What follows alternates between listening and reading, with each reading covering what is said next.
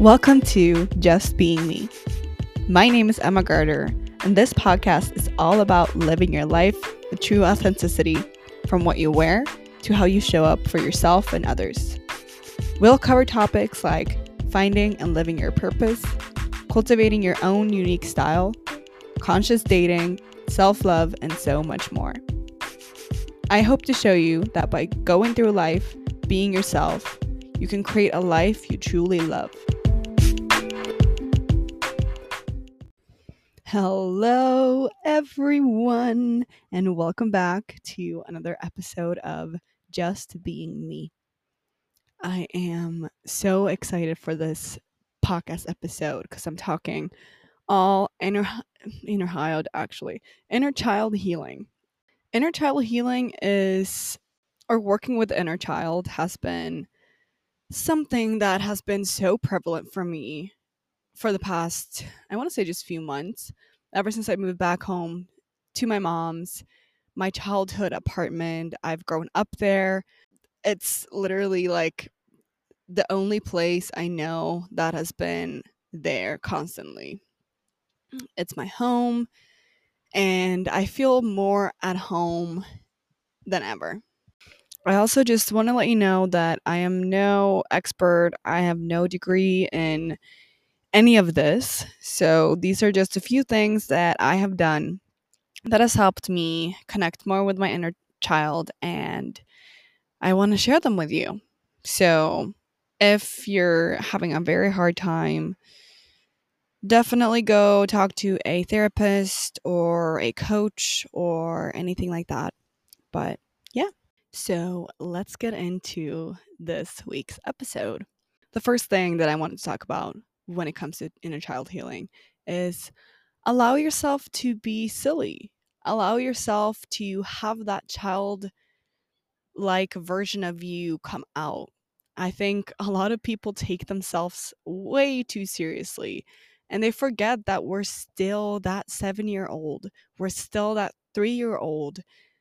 And we forget. We think we have to be grown-ups all the time, and we have responsibilities, and I get that. But in order to nourish your inner child and in order to really be there for your inner child, you have to let them come out.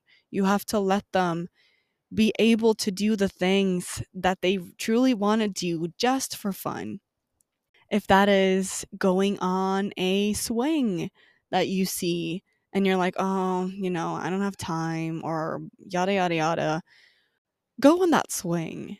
Run fast down a hill or play in the snow, or really just focus on letting your inner child be able to do what they truly desire.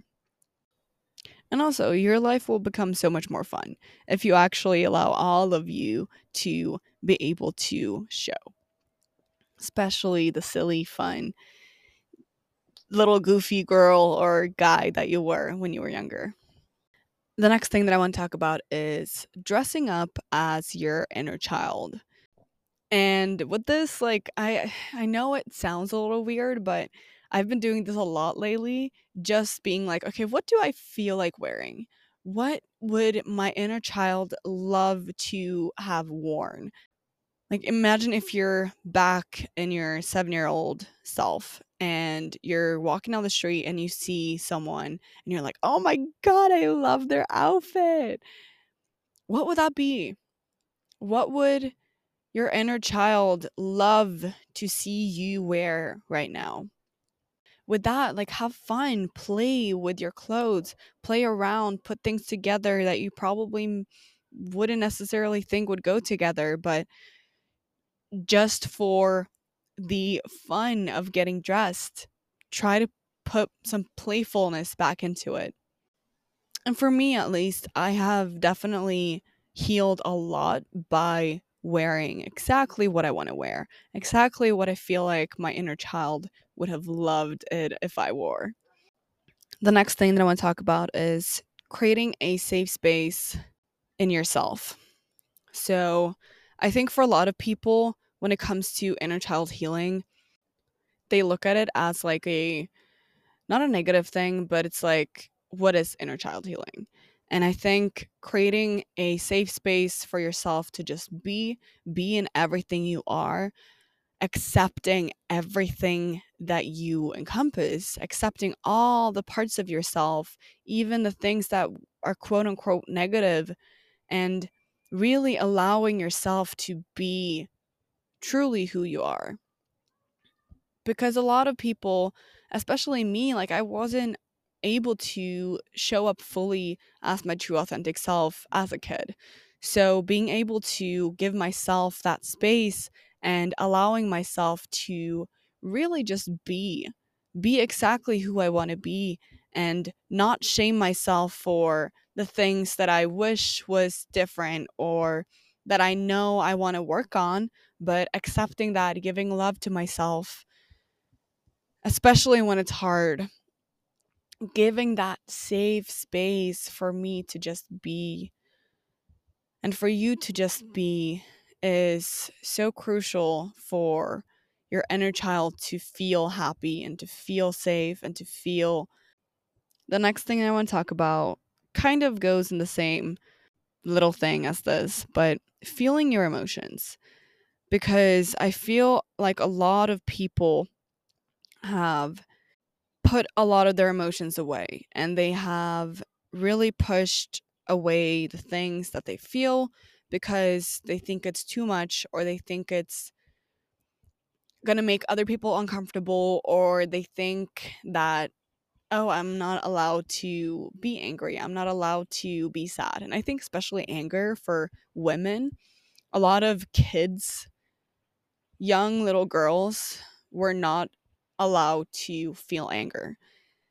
And especially for me, like I wasn't allowed to feel anger. I didn't feel comfortable and safe whenever I felt angry to show those emotions and express those emotions.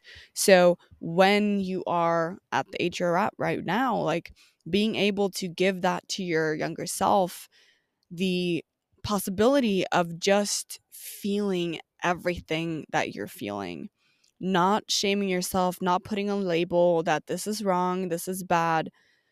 And because all emotions are beautiful, and all emotions are worthy and accepted because they're a part of who you are. The next thing that I want to talk about is forgive yourself for the past. Forgive yourself for not being able to give your inner child what they needed at that time. We grow up and we push things to the side. We don't truly see ourselves and our worthiness.